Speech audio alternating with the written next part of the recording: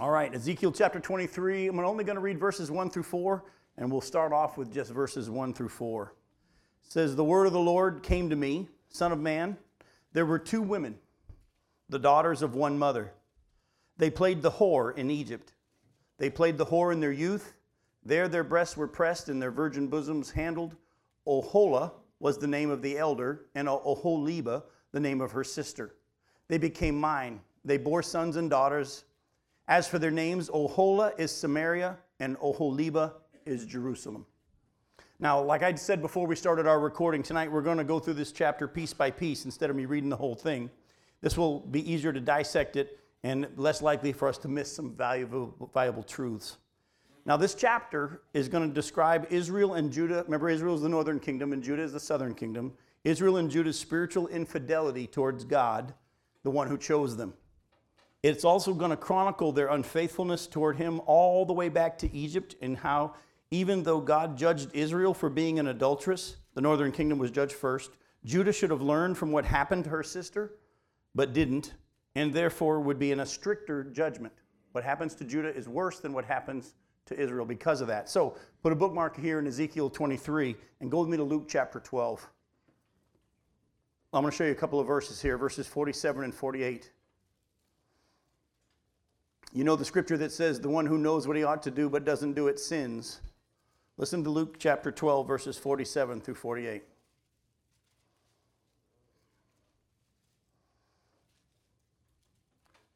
Jesus says, "And the servant that knew his master's will but did not get ready or act according to his will receive a severe beating. But the one who did not know and did what deserved a beating will receive a light beating. Everyone to whom much was given, of him much will be required, and from him to whom they entrusted much, they will demand the more." As you've probably heard people say, heard the people quote that, "Whom much is given, much is required," and we thought that that's always been tied to rich people. Actually, in the context of the scripture, when the scripture talks about to whom much is given, much is required, it's talking to those who have had a lot of insight given by God, light revealed by God. And as you're going to see, as we go through our chapter of God revealing their history, even though the northern kingdom sinned and that God judged them because of it, he kept the southern kingdom around and they copied in the sins. And since they knew better and they saw the judgment that happened to their sister, God said this judgment will be even stricter for the southern kingdom than it was for the northern kingdom. Now, back in Ezekiel 23, when it talks about how there were two daughters of one mother, the one mother just simply refers to when they were a united kingdom under David and Solomon. Remember, there was just one kingdom at one time, but after Solomon, after David, then came Solomon. As you know, when Solomon died, the kingdom was split, and we'll talk about that in a little bit. Oholah, referring to Samaria, or the northern kingdom, listen to what it means. It means her own tabernacle. In the Hebrew, Oholah, which is referring to Samaria, means her own tabernacle. Go to 1 Kings chapter 12. Now, you remember, there was, according to God's design and decree, there was a tabernacle or a temple built in Jerusalem, correct? And God made very clear that that was the only place that he was to be worshipped. But as you're about to see, when the kingdom split in 1 Kings chapter 12, they decided to build a place of worship in the northern kingdom. 1 Kings chapter 12, we're going to look at verses 16 through 33. It says, "And when all Israel saw that the king did not listen to them, the people answered the king, 'What portion do we have in David? We have no inheritance in the son of Jesse. To your tents, O Israel. Look now to your own house, David.' So Israel went to their tents, but Rehoboam reigned over the people of Israel who lived in the cities of Judah. Then King Rehoboam sent Adoram, who was taskmaster over the forced labor, and all Israel stoned him to death with stones. And King Rehoboam hurried to mount his chariot and flee to Jerusalem. So Israel has been in rebellion against the house of David to this day. And when all Israel heard that Jeroboam had returned, and they sent and called him to the assembly and made him king over all Israel, there was none that followed the house of David, but the tribe of Judah only. When Rehoboam came to Jerusalem, he assembled all the house of Judah and the tribe of Benjamin, 180,000 chosen warriors, to fight against the house of Israel, to restore the kingdom to Rehoboam, the son of Solomon. But the word of God came to Shemaiah, the man of God, say to Rehoboam, the son of Solomon, the king of Judah, and to all the house of Judah and Benjamin, and to the rest of the people, thus says the Lord, you shall not go up against or fight against your relatives, the people of Israel. Every man return to his home, for this thing is from me. So they listened to the word of the Lord and went home again according to the word of the Lord. Then Jeroboam built Shechem in the hill country of Ephraim and lived there. And he went out from there and he built Penuel. And Jeroboam said in his heart, now the kingdom will turn back to the house of David. If this people go up to offer sacrifices in the temple of the Lord at Jerusalem, then the heart of this people will turn again to their Lord, to Rehoboam, the king of Judah, and they will kill me and return to Rehoboam, the king of Judah.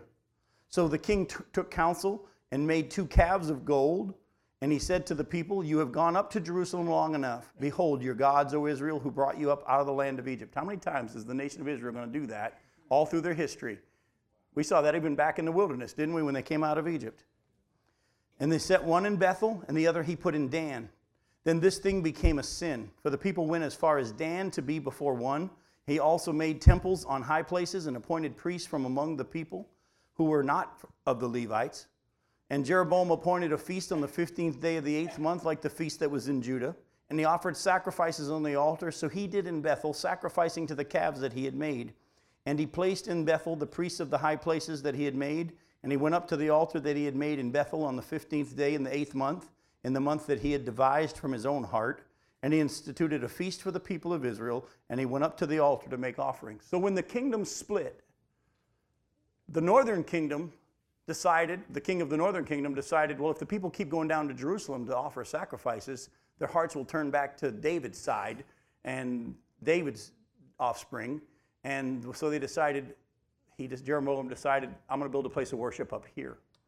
And he then said, this is where we're to worship. Go with me to John chapter 4. You'll see this whole episode that we read about carried over all the way to John chapter 4. In John chapter 4, look at verses 19 and 20. If you remember, Jesus is speaking with the woman at the well. And in verse 19, the woman said to Jesus, she said to him, Sir, I perceive that you're a prophet. Our fathers worshipped on this mountain. Well, where was Jesus meeting with this woman, by the way? In Samaria. Our fathers worshipped on this mountain, but you say that in Jerusalem is the place where people ought to worship. And of course, Jesus then teaches her about the fact that true worshipers worship in spirit and truth. But at the same time, you see, that whole conundrum had carried over even to the time of Jesus' day. And so the Oholah, which represents Samaria, the northern kingdom, it means her own tabernacle. In other words, she made her own place of worship. Oholiba, which refers to Jerusalem or the southern kingdom, means my tabernacle is in her. So Oholah means her own tabernacle. Oholiba means my tabernacle is in her. So these 2 sisters that came from one mother, the northern kingdom, they both, as he said here in the passage we read, they played the whore all the way back in Egypt. They were unfaithful to God, even though he had chosen her and called her, revealed himself, showed his love to her. And continually, they kept worshiping other gods. And he sees that as sexual immorality, unfaithfulness. Go back to Ezekiel 23. We're going to look at verses 5 through 10.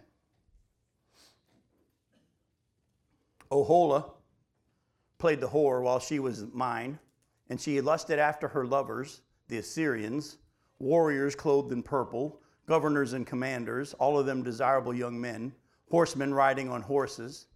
She bestowed her whoring upon them, the choicest men of Assyria, all of them, and she defiled herself with all the idols of everyone after whom she lusted.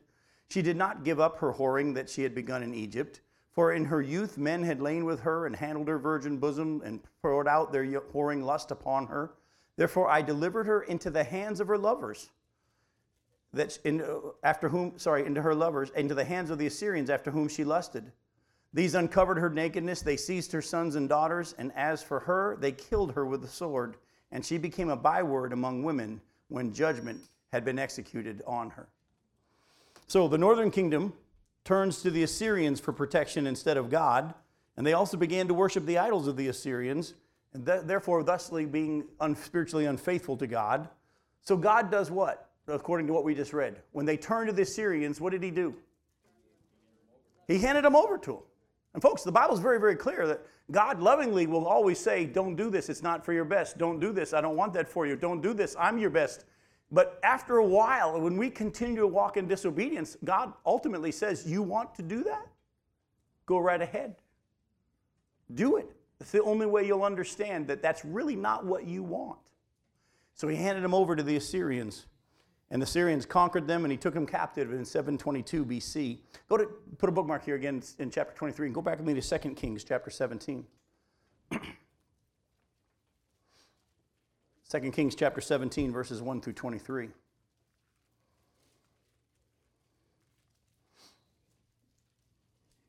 says, in the 12th year of Ahaz, the king of Judah, Ahaz is the king of the southern kingdom at this time, Hoshea the son of Elah began to reign in Samaria over Israel, and he reigned 9 years.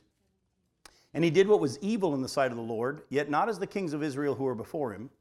Against him came up Shalmaneser the king of Assyria, and Hoshea became his vassal and paid him tribute. But the king of Assyria found treachery in Hoshea, for he had sent messengers to So, the king of Egypt, and offered no tribute to the king of Assyria, as he had done year by year. Therefore the king of Assyria shut him up and bound him in prison. Then the king of Assyria invaded all the land and came to Samaria, and for 3 years he besieged it. In the 9th year of Hoshea, the king of Assyria captured Samaria, and he carried the Israelites away to Assyria, and he placed them in Hala and on the Habor river of Gozan and the cities of the Medes. And this occurred because the people of Israel had sinned against the Lord their God, who had brought them up out of the land of Egypt, from under the hand of Pharaoh, the king of Egypt, and had feared other gods. And he walked in the customs of the nations, whom the Lord drove out before the people of Israel, and in the customs that the kings of Israel had practiced. And the people of Israel did secretly against the Lord their God things that were not right. They built for themselves high places in all their towns, from watchtower to fortified city. They set up for themselves pillars and Asherim on every high hill and under every green tree. And there they made offerings on all the high places, and as the nations did, whom the Lord carried away before them.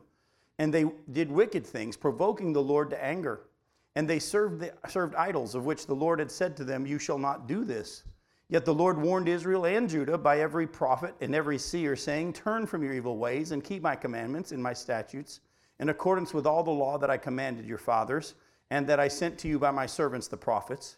But they would not listen, but they were stubborn, as their fathers had been, who did not believe in the Lord their God. They despised his statutes and his covenant that he made with their fathers and warnings that he gave them. They went after false idols and became false, and they followed the nations that were around them, concerning whom the Lord had commanded them that they should not do like them. And they abandoned all the commandments of the Lord their God and made for themselves metal images, 2 calves, and they made an Asherah and worshipped all the host of heaven and served Baal. And they burned their sons and their daughters as offerings and used divination and omens and sold themselves to do evil in the sight of the Lord, provoking him to anger. Therefore the Lord was very angry with Israel and removed them out of his sight. None was left but the tribe of Judah only. Judah also did not keep the commandments of the Lord their God, but walked in the customs that Israel had introduced. And the Lord rejected all the descendants of Israel and afflicted them and gave them into the hand of the plunderers until he had cast them out of his sight. When he had torn Israel from the house of David, they made Jeroboam the son of Nebat king, and Jeroboam drove Israel from following the Lord, and he made them commit great sin. The people of Israel walked in all the sins that Jeroboam did. They did not depart from them until the Lord removed Israel out of his sight, as he had spoken by all his servants the prophets. So Israel was exiled from their own land to Assyria until this day. So here we see the whole history again right there in 2 Kings. Now let me just talk to you for a second here. We've already seen this pattern in the scripture, and God says this over and over.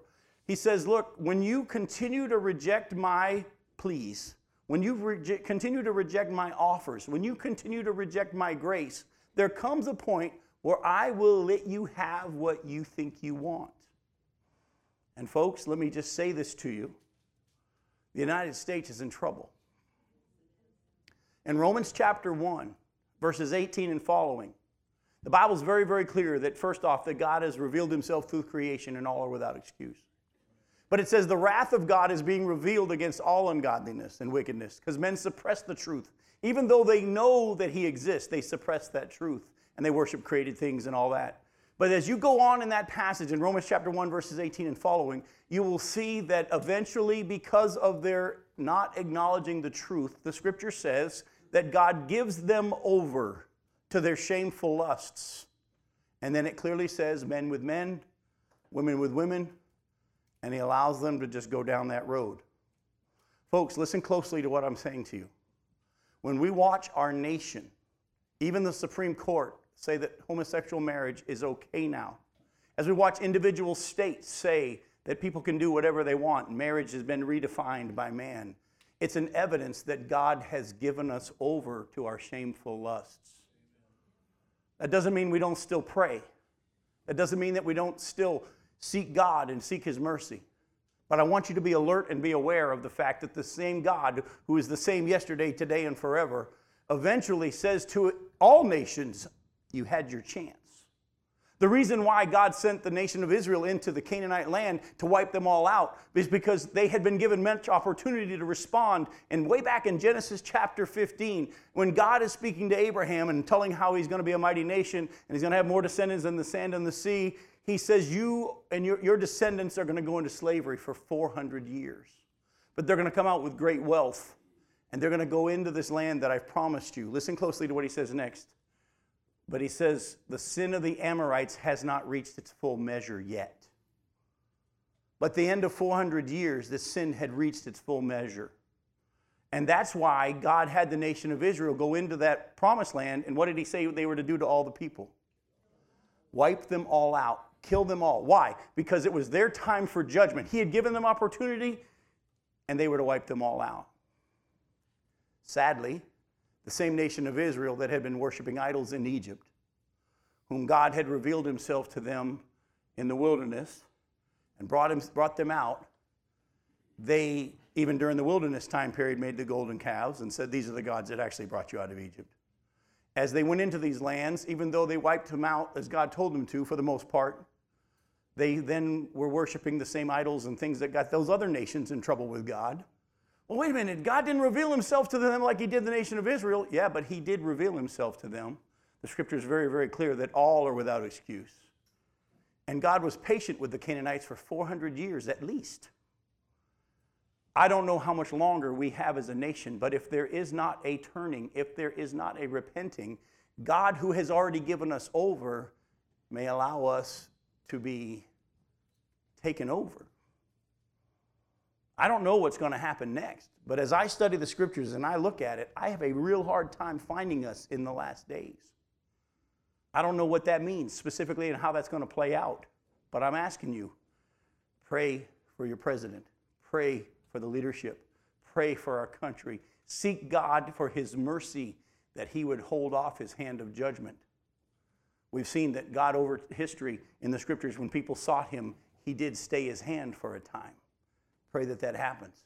But don't be ignorant to what's going on in our nation. And don't be ignorant to who God is. There comes a point where God says, you want to be like the rest of the world? You don't want to be a separate, special nation that I made you when I created you, America? You have it. You want to be like everybody else? I'm going to let you get infected with everybody else. And you'll become like everybody else. And folks, unfortunately, that's happening in our day. Go back to Ezekiel chapter 23. Look at verses 11 through 27. Ezekiel 23, verse 11. Her sister, this is the southern kingdom, Oholibah, saw this, and she became more corrupt than her sister in her lust and in her whoring, which was worse than that of her sister. She lusted after the Assyrians, governors and commanders, warriors clothed in full armor, horsemen riding on horses, all of them desirable young men, and I saw that she was defiled. They both took the same way, but she carried her whoring further. She saw men portrayed on the wall, the images of the Chaldeans portrayed in vermilion, wearing belts on their waists and flowing turbans on their heads, all of them having the appearance of officers, a likeness of Babylonians, whose native land was Chaldea. When she saw them, she lusted after them and sent messengers to them in Chaldea. And the Babylonians came to her into the bed of love, and they defiled her with their whoring lust. And after she was defiled by them, she turned from them in disgust. When she carried on her whoring so openly and flaunted her nakedness, I turned in disgust from her, as I had turned in disgust from her sister. Yet she increased her whoring. remembering the days of her youth when she played the whore in the land of Egypt, and she lusted after her lovers there, whose members were like those of donkeys, and whose issue was that of the horses. Thus you longed for the lewdness of your youth, when the Egyptians handled your bosom and pressed your young breasts. Therefore, O Holibah, thus says the Lord God, behold, I will stir up against you your lovers, from whom you turned in disgust. And I will bring them against you from every side, the Babylonians and all the Chaldeans, Pekod and Shoa and Koa, and all the Assyrians with them, desirable young men, governors and commanders, all of them officers and men of renown, all of them riding on horses. And they shall come against you from the north with chariots and wagons and hosts of peoples. They shall set themselves up against you on every side with the buckler and shield and helmet. And I'll commit the judgment to them, and they shall judge you according to their judgments. And I will direct my jealousy against you, and that they may deal with you in fury. They shall cut off your nose and your ears, and your survivors shall fall by the sword. They shall seize your sons and your daughters, and your survivors shall be devoured by fire. They shall also strip you of your clothes and take away your beautiful jewels. Thus I will put an end to your lewdness and your whoring begun in the land of Egypt, so that you shall not lift up your eyes to them or remember Egypt anymore. Now, after watching how God was displeased with Israel for turning to the Assyrians, Judah, under King Ahaz, did the same thing. They turned to the Assyrians. Not only that, but he had their altar. Listen closely, I'm going to show you this. King Ahaz not only turned to the Assyrians after watching how God had judged the northern kingdom because of that, and the prophets were saying this is why this is happening, and after watching the northern kingdom be taken captive by the Assyrians, the southern kingdom turns to the Assyrians as well. And King Ahaz copied, he had the altar to the false gods that was in Damascus, Syria, copied and brought into the temple of God. There was an altar to a false god in Damascus, Syria, that he saw when he went to the Assyrians, and he liked it so much, he had people copy it. And he brought it. Well, let's just read about it. Don't take my word for it. Go to 2 Kings again. 2 Kings chapter 16.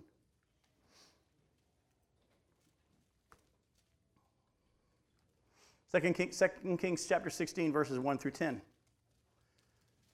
It says, in the 17th year of Pekah, the son of Remaliah, Ahaz, the son of Jotham, the king of Judah, began to reign. Ahaz was 20 years old when he began to reign, and he reigned 16 years in Jerusalem. And he did not do what was right in the eyes of the Lord his God, as his father David had done. But he walked in the ways of the kings of Israel. He even burned his son as an offering. Did you catch that? He even burned his son as an offering, according to the despicable practices of the nations whom the Lord drove out before the people of Israel. And he sacrificed and made offerings on the high places and on the hills and under every green tree.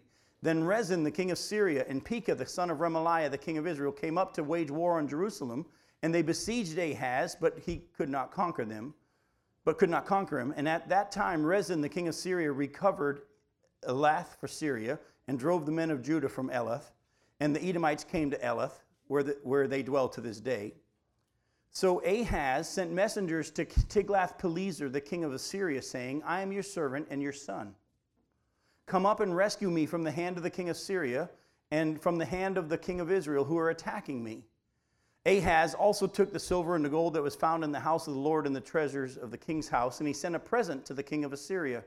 And the king of Assyria listened to him, and the king of Assyria marched up against Damascus and took it, carrying its people captive to Kir, and he killed Rezin. When King Ahaz went to Damascus to meet Tiglath-Pileser, the king of Assyria, he saw the altar that was at Damascus. And King Ahaz sent to Uriah the priest a model of the altar and its pattern exact in all its details. Now, if you were to go on and read, which we're not going to take the time to do, you're going to see that not only did he have it copied and another one just like it built and put in the temple, the things that were in the temple, he just pushed off to the side and put this altar that was in Damascus. Not only did they turn to the Assyrians, as we read here in chapter 23, but the southern kingdom also lusted after the Babylonians and their idols too. And then God turned his back on Judah because of this, and he allowed the Babylonians to come and attack her, just as he allowed the Assyrians to demolish Israel. He gave them opportunity, gave them opportunity, gave them opportunity. And there's something that we go back to 2 Kings 23. Ezekiel 23. I want you to take a look closely at verse 17 and verse 28.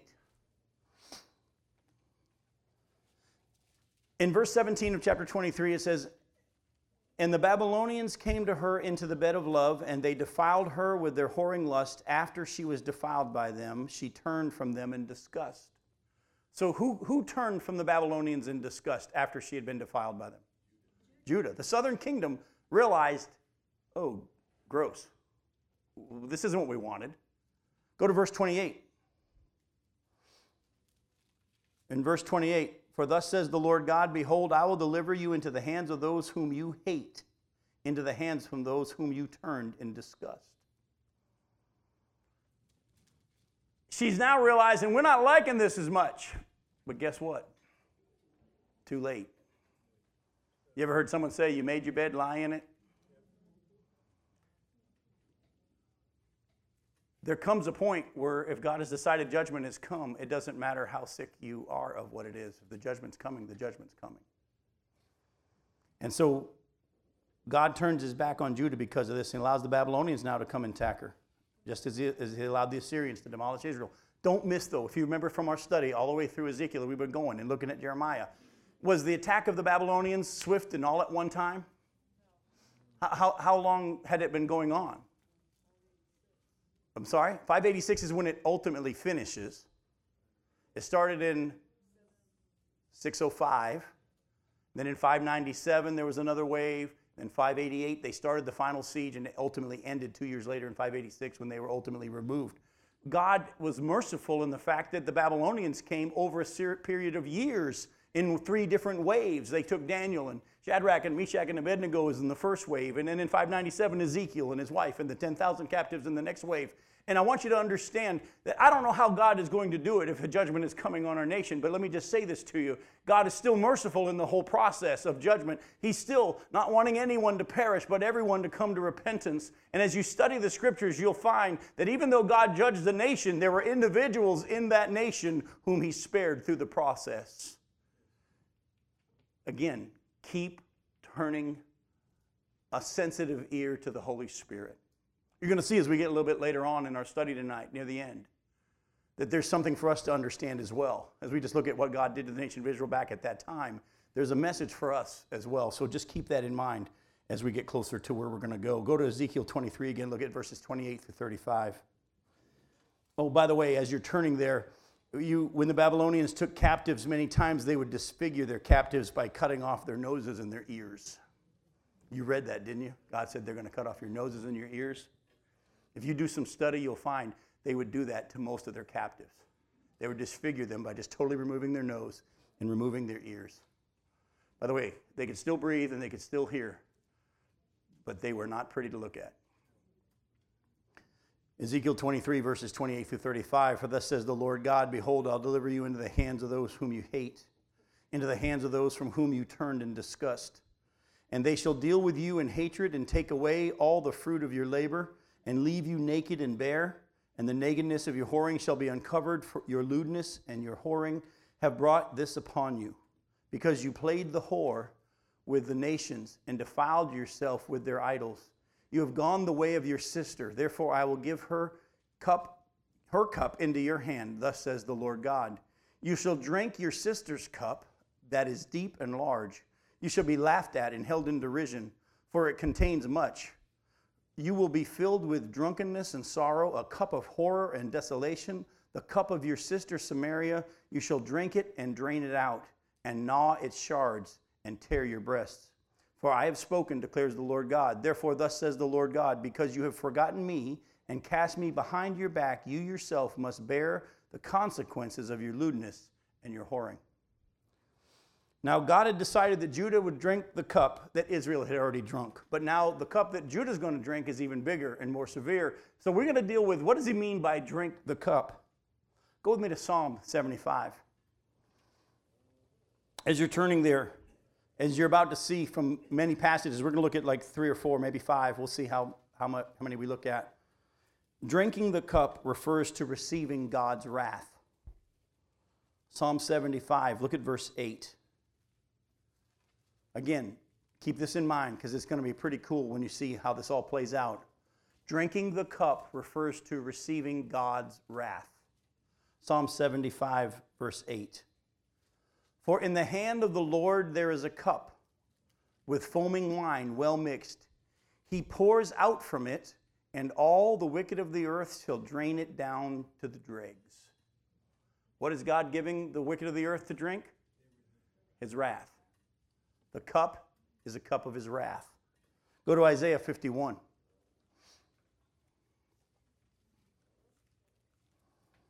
Look at verses 17 through 23.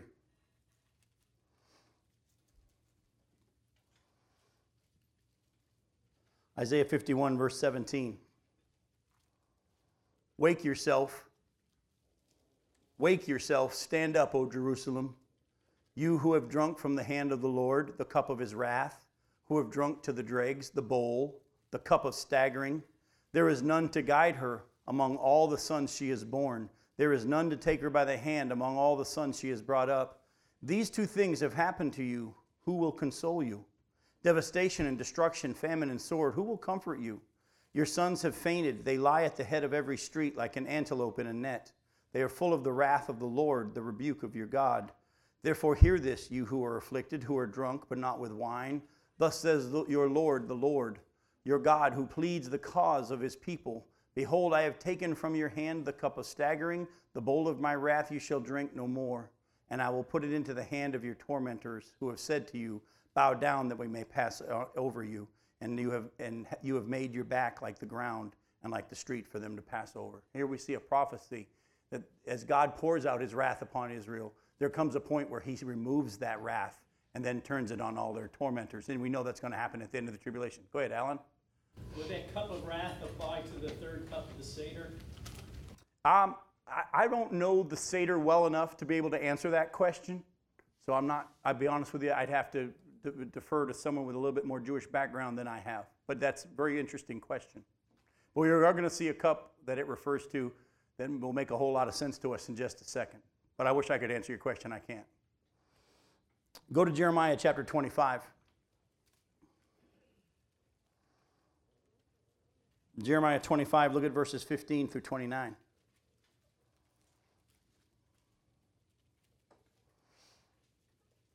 Thus says the Lord, the God of Israel. See, he said to me, take from my hand this cup of the wine of wrath, and make all the nations to whom I send you drink it. They shall drink and stagger and be crazed because of the sword that I'm sending among them. So I took the cup from the Lord's hand and made all the nations to whom the Lord sent me drink it. Jerusalem and the cities of Judah and its kings and officials, to make them a desolation and a waste, a hissing and a curse, as at this day. Pharaoh, the king of Egypt, his servants, his officials, all his people, and all the mixed tribes among them, all the kings of the land of Uz, and all the kings of the land of the Philistines, Ashkelon, Gaza, Ekron, and the remnants of Ashdod, Edom, Moab, and the sons of Ammon, all the kings of Tyre, all the kings of Sidon, and the kings of the coastland across the sea, Dedan, Tema, Buz, and all who cut the corners of their hair, all the kings of Arabia, and all the kings of the mixed tribes who dwell in the desert, and all the kings of Zimri, and all the kings of Elam, and all the kings of Media, and all the kings of the north, far and near, one after another, and all the kingdoms of the world that are on the face of the earth, and after them the king of Babylon shall drink. So we know what time period he's talking about here, don't we? This is the tribulation period, and this is the very, very end. All the nations are going to drink the wine of his wrath, and ultimately the king of Babylon, and we know who that is now, don't we, from our study of Revelation? It's the Antichrist. Remember the Antichrist headquarters I showed you from Zechariah 5:5 is going to be moved to Babylon. And when Revelation 17 and 18 talks about the future destruction of Babylon, it's talking about Babylon, and the king of Babylon at that time is going to be the Antichrist. And after the king of Babylon shall drink, then you shall say to them, thus says the Lord of hosts, the God of Israel, drink and be drunk and vomit, fall and rise no more because of the sword that I'm sending among you. And if they refuse to accept the cup from your hand to drink, then you shall say to them, thus says the Lord of hosts, you must drink. For behold, I begin to work a disaster at the city that is called by my name. And shall you go unpunished? You shall not go unpunished. For I am summoning a sword against all the inhabitants of the earth, declares the Lord of hosts. So guess what? At some point, we're going to get it too as a nation. And we'll be deserving when God brings that wrath. The question is, individually, will you be spared that cup? Oh. Go to Matthew 26. I got good news for you. Go to Matthew 26.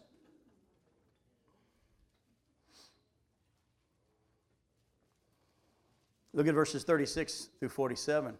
Matthew 26, starting in verse 36. Matthew 26, verse 36. Then Jesus went with them to a place called Gethsemane, and he said to his disciples, "Sit here while I go over there and pray." And taking with him Peter and the two sons of Zebedee, he began to be sorrowful and troubled. Then he said to them, "My soul is very sorrowful, even to death. Remain here and watch with me." And going a little further, he fell on his face and he prayed, saying, "My Father, if it's possible, let this cup pass from me. Nevertheless, not as I will, but as you will." And he came to the disciples and found them sleeping. And he said to Peter, "So could you not watch with me 1 hour? Watch and pray that you may not enter into temptation. The spirit indeed is willing, but the flesh is weak." And again, the second time he went away and prayed, "My Father, if this cannot pass unless I drink it, your will be done." And again he came and found them sleeping, for their eyes were heavy. So leaving them again, he went away and prayed for the third time, saying the same words again. Then he came to the disciples and said to them, "Sleep and take your rest later on. See, the hour is at hand, and the Son of Man is betrayed into the hands of sinners. Rise, let us be going. See, my betrayer is at hand." You remember Jesus prayed, "Lord, if there's any way that I can avoid drinking this cup, I'm for it. Nevertheless, not my will." What was that cup that he did not want to drink, folks? The wrath of God on sin. Oh, that's why I have good news. Go to Isaiah 53. Isaiah 53, look at verses 1 through 6. "Who's believed what he has heard from us? And to whom has the arm of the Lord been revealed? For he grew up before him like a young plant and like a root out of dry ground. He had no form or majesty that we should look at him, and no beauty that we should desire him. He was despised and rejected by men, a man of sorrows and acquainted with grief. As one from whom men hide their faces, he was despised, and we esteemed him not.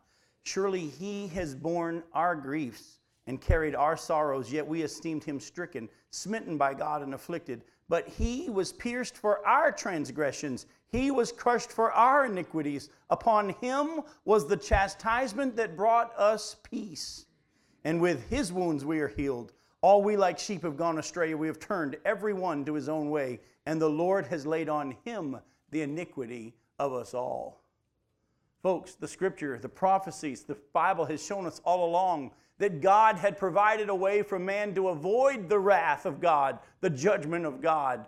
And that is God himself providing the sacrifice. God himself will provide the ram or the lamb for the sacrifice. God himself will provide for the sins of mankind. And we all know 2 Corinthians 5:21. He became what? Sin, so that we might become the righteousness of God. He who knew no sin became sin, that we might become the righteousness of God. The wrath of God is going to be poured out, but you can avoid it. Will we have to drink this cup? Not if you put your faith in Jesus Christ, because he has already drank it for you. But if you reject the offer of salvation through faith in Jesus Christ, you're in essence saying, "No, I won't take him drinking the cup for me. I'll drink it myself." No, you don't want to do that. Hell is real. The wrath of God is real. And in a day and age today when preachers don't want to talk about it, we need to know, because it's the fear of the Lord is the beginning of wisdom. And knowledge of the Holy One brings understanding. And we in the church today need to remember the fear of the Lord and the terror of the Lord. The Bible says it's the terror of the Lord that actually compels us to share the gospel. Folks, listen closely. God will pour the full cup of his wrath on all sin. He's already done it. And his son drank every bit. And when they tried to give him an antidote, if you will, or the Novocaine while he was on the cross, what did he say? No. He took it fully. And he drank the cup of God's wrath. But if you will not believe that what he did covers you and receive it by faith for yourself, you are storing up for yourself what? Wrath. The wrath of God that is coming. Go back to Ezekiel 23. Look at verses 36 through 49. The Lord said to me, "Son of man, will you judge Oholah and Oholibah? Declare to them their abominations, for they have committed adultery, and blood is on their hands. With their idols they have committed adultery, and they have even offered up to them for food the children whom they had borne to me. Moreover, this they have done to me. They have defiled my sanctuary on the same day and profaned my Sabbaths. For when they had slaughtered their children and sacrificed to their idols on the same day, they came into my sanctuary to profane it. And behold, this is what they did in my house. They even sent for men to come from afar, to whom a messenger was sent, and behold, they came. For them you bathed yourselves, painted your eyes, and adorned yourself with ornaments. You sat on a stately couch with a table spread before it, on which you had placed my incense and my oil. The sound of a carefree multitude was with her. And with men of the common sort, drunkards were brought from the wilderness, and they put bracelets on the hands of the women and beautiful crowns on their heads. Then I said of her who was worn out by adultery, now they will continue to use her for a whore, even her. For they have gone into her as men go into a prostitute. Thus they went into Oholah and Oholiba, lewd women. But righteous men shall pass judgment on them with the sentence of adulteress and with the sentence of women who shed blood, because they are adulteresses, and blood is on their hands. For thus says the Lord God, bring up a vast host against them, and make them an object of terror and a plunder. And the host shall stone them and cut them down with their swords, and they shall kill their sons and their daughters, and burn up their houses. Thus I will put an end to the lewdness in the land, that all women may take warning and not commit lewdness as you have done. And they shall return your lewdness upon you, and you shall bear the penalty for your sinful idolatry, and you shall know that I am the Lord your God. Now, as God finishes his pronouncement of judgment in this chapter, there are a couple of semi-hidden truths in these verses that I want to bring out in the time we have left tonight. These are just random things that just jumped off the page at me as I was looking and praying over these verses. The first one is this: your children were born for God. I'm going to say it to you again, and I want you to read it in verse 37.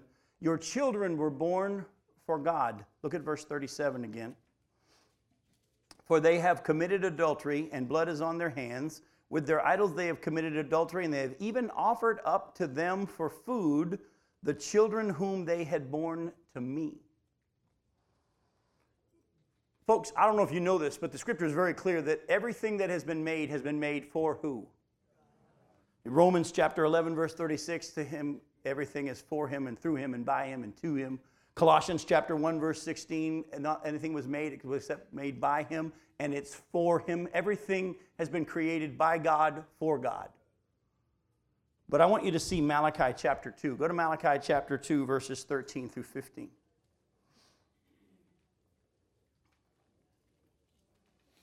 Malachi chapter 2, look at verses 13 through 15. And this second thing you do, you cover the Lord's altar with tears, with weeping and groaning, because he no longer regards the offering or accepts with favor from your hand. But you say, why does he not? Because the Lord was witness between you and the wife of your youth, to whom you have been faithless, though she is your companion and your wife by covenant. Did he not make them one with a portion of the Spirit in their union? And what was this God seeking? Godly offspring.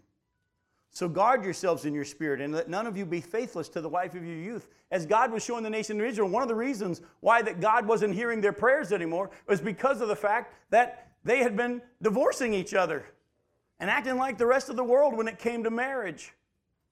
Actually, the scripture says in the book of Peter that he tells husbands, make sure that you're treating your wives right so that nothing hinders your prayers. What is God seeking, though? It says right here, what is God seeking? Godly children, godly offspring. Hopefully you remember, or you maybe did this, that you had a baby dedication service where you gave this child to the Lord. Well, that means he gets to do with them what he wants. Some of you struggle with letting go sometimes. And I just say to you in love, they weren't given to you. You were given a responsibility for a season to train them and to point them to him. But the children have been given to you, but they were really created for him. Your children were born for God. And that's why we need to continually remind ourselves. A few times over the years as a pastor, I've had to remind myself and people in the church of the baby dedication service. Because as we get older, we sometimes take them back, don't we? Over and over. We have to remind ourselves, Lord, they were born to you. I want you to see something else here. Go back to Ezekiel 23 and look at verse 43. God cared for Israel and Judah, even though they had been unfaithful, and they were still, but even though they've been unfaithful, they were still special to him. Look at verse 43 and how it's worded. Then I said of her who was worn out by adultery, now they will continue to use her for a whore, even her. Do you see it? Do you hear the heart of God in there? Even as he's judging, he still hurts because he loves. Remember, even though God's wrath is still being poured out, it doesn't make his love go away. He is God. He is all love. He is full wrath. And when he's pouring out his wrath, his love is still there. And as he was giving, well, a few of you parents have said this hurts me more than it hurts you.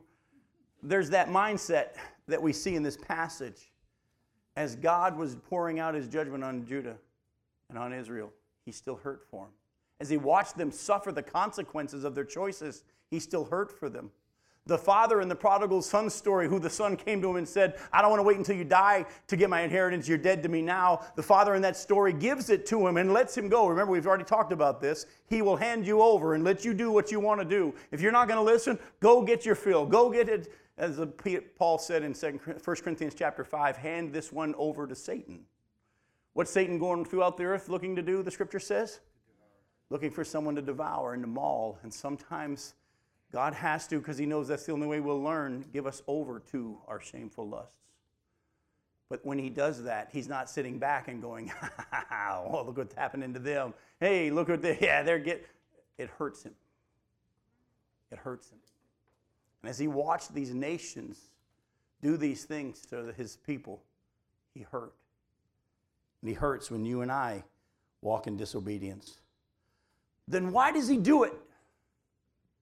Mom and Dad, if it really hurts you more than it hurts me, why are you spanking me? Well, the answer is in Hebrews chapter 12. Go to Hebrews chapter 12. Look at verses 5 and following.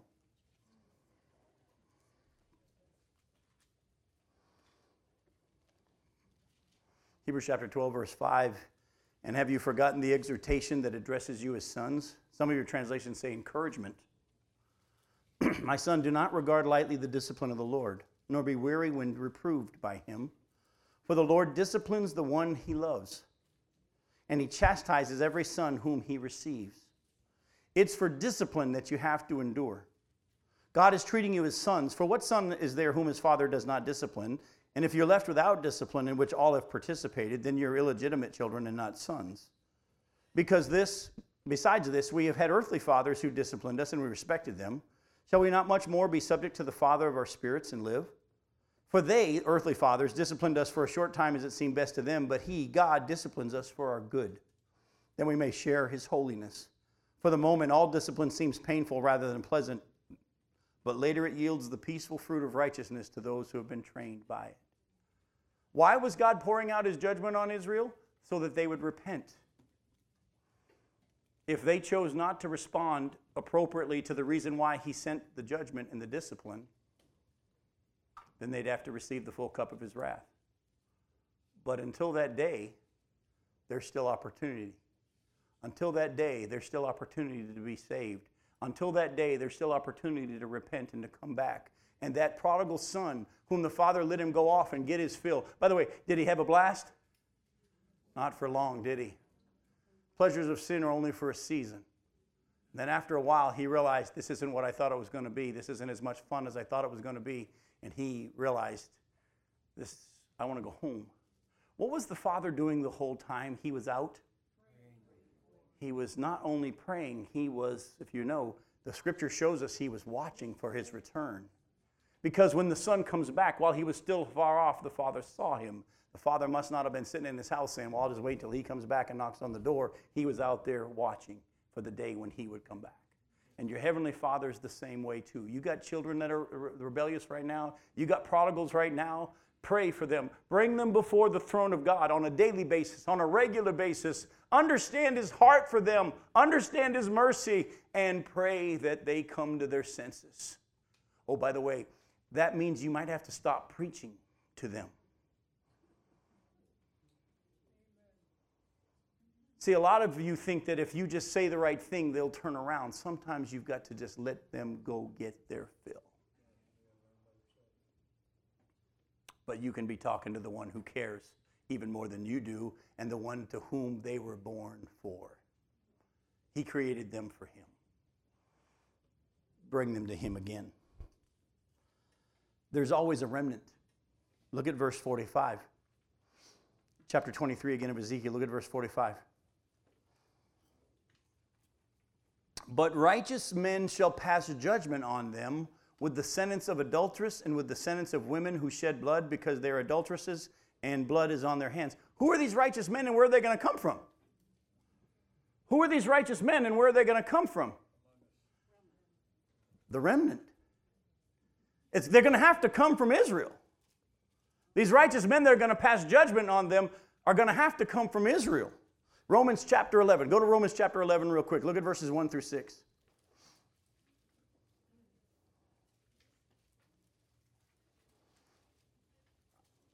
I want you to see this. Don't lose sight of what God's doing here. Romans chapter 11, verses 1 through 6. Paul says, I ask then, has God rejected his people, meaning the Jews? By no means. For I myself am an Israelite, a descendant of Abraham, a member of the tribe of Benjamin. God has not rejected his people whom he foreknew. Do you not know what the scripture says of Elijah, how he appeals to God against Israel? Lord, they have killed your prophets, they have demolished your altars, and I alone am left, and they seek my life. But what is God's reply to him? God says, I have kept for myself 7,000 men who have not bowed the knee to Baal. So too, at the present time, there is a remnant chosen by grace. But if it's by grace, it's no longer on the basis of works. Otherwise, grace would no longer be grace. There's a remnant. There's always been a remnant of Jews who are righteous because of their faith in God through Christ Jesus. There's always been a remnant. And as you know, we're not going to take the time to turn there, but in Revelation chapter 7, verses 1 through 8, there's going to be at the beginning of the tribulation period, what? How many? 144,000 what?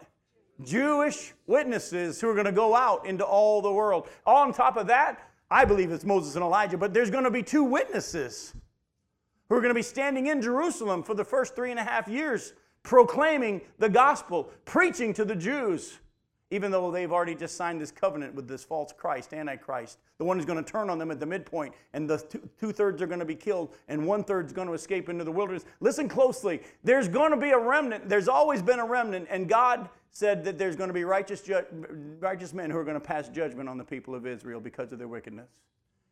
And they're there. And one day they're coming. I pray that the 144,000 are alive today, because that means our time's getting close. Boy, wouldn't that make you pray for the people of Israel that they come to faith? But that's another whole message for another time. There's the last one. Here's what we're going to close with tonight. Look at Ezekiel 23, verse 49. God is a jealous God who will make us know that he is God. Verse 49, and they shall return your lewdness upon you, and you shall bear the penalty for your sinful idolatry, and you shall know that I am the Lord God. One day every knee's going to what? When every tongue's going to... By the way, that word confess means agree. One day every knee's going to bow and every tongue's going to agree that Jesus is Lord. By the way, every tongue, even the ones in hell, are going to acknowledge it. So if God will make you know that he's Lord, don't miss this. In 1 Peter chapter 4, verse 17, as Peter's talking about the judgment that's coming on the whole world, he makes this other statement as well. He said it's time for judgment to begin with the household of faith. He's still dealing with us right now. And as we've seen throughout this whole place, this whole passage, this whole chapter, in some terms that have made some of us a little bit squeamish. We haven't heard that word whore that much since our sailor days, right, Ken? But at the same time, why was God using that term? Because these people were turning to other things besides him, and he sees that as unfaithfulness. Do you not know that you were bought with a price? You're not your own. You belong to somebody else. You, as Paul said, I betrothed you to one husband. You have become the bride of Christ as the church. And tonight as we close, I want to close with James chapter 4, verses 4 through 10. This is that thing that I referred to earlier that we need to remember how this applies to us today. It's easy for us to sit back and say, oh, the world's going to get a judgment. The world's going to be getting the cup of God's wrath. Don't miss the fact that God deals in love, but very clearly with his children first until he takes us home. Is he going to purify Israel? Yes. But what's he going to do before he purifies Israel? Who's he going to purify? His church, his bride. James chapter 4, listen to verses 4 through 10, and allow the Spirit of God to speak to you. Don't think of anybody else. Let God speak to you right now, as the scripture says, you adulterous people, written to the church. Do you not know that friendship with the world is enmity with God? Well, I don't think it's that big of a deal, Jim. The scripture says it is. Therefore, whoever wishes to be a friend of the world makes himself an enemy of God. Or you just suppose it's to no purpose that the scripture says he yearns jealously over the spirits that he has made to dwell in us. But he gives more grace. Therefore, it says, God opposes the proud, but gives grace to the humble. Submit yourselves, therefore, to God.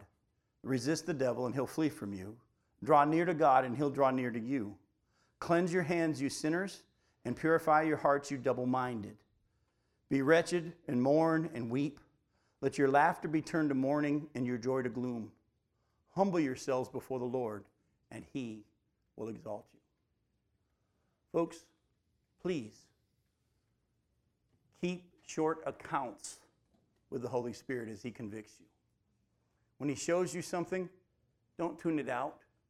Because the more and more and more you learn how to tune out the Holy Spirit when he convicts you of things, the easier it gets for you to have a hard heart. And why is he showing you these things? Because he loves you. And he wants what's best for you. And he wants you to be his pure bride. And he's going to present you before himself one day without spot, without blemish, and with great joy. But in the meantime, he's working on some things in you and me.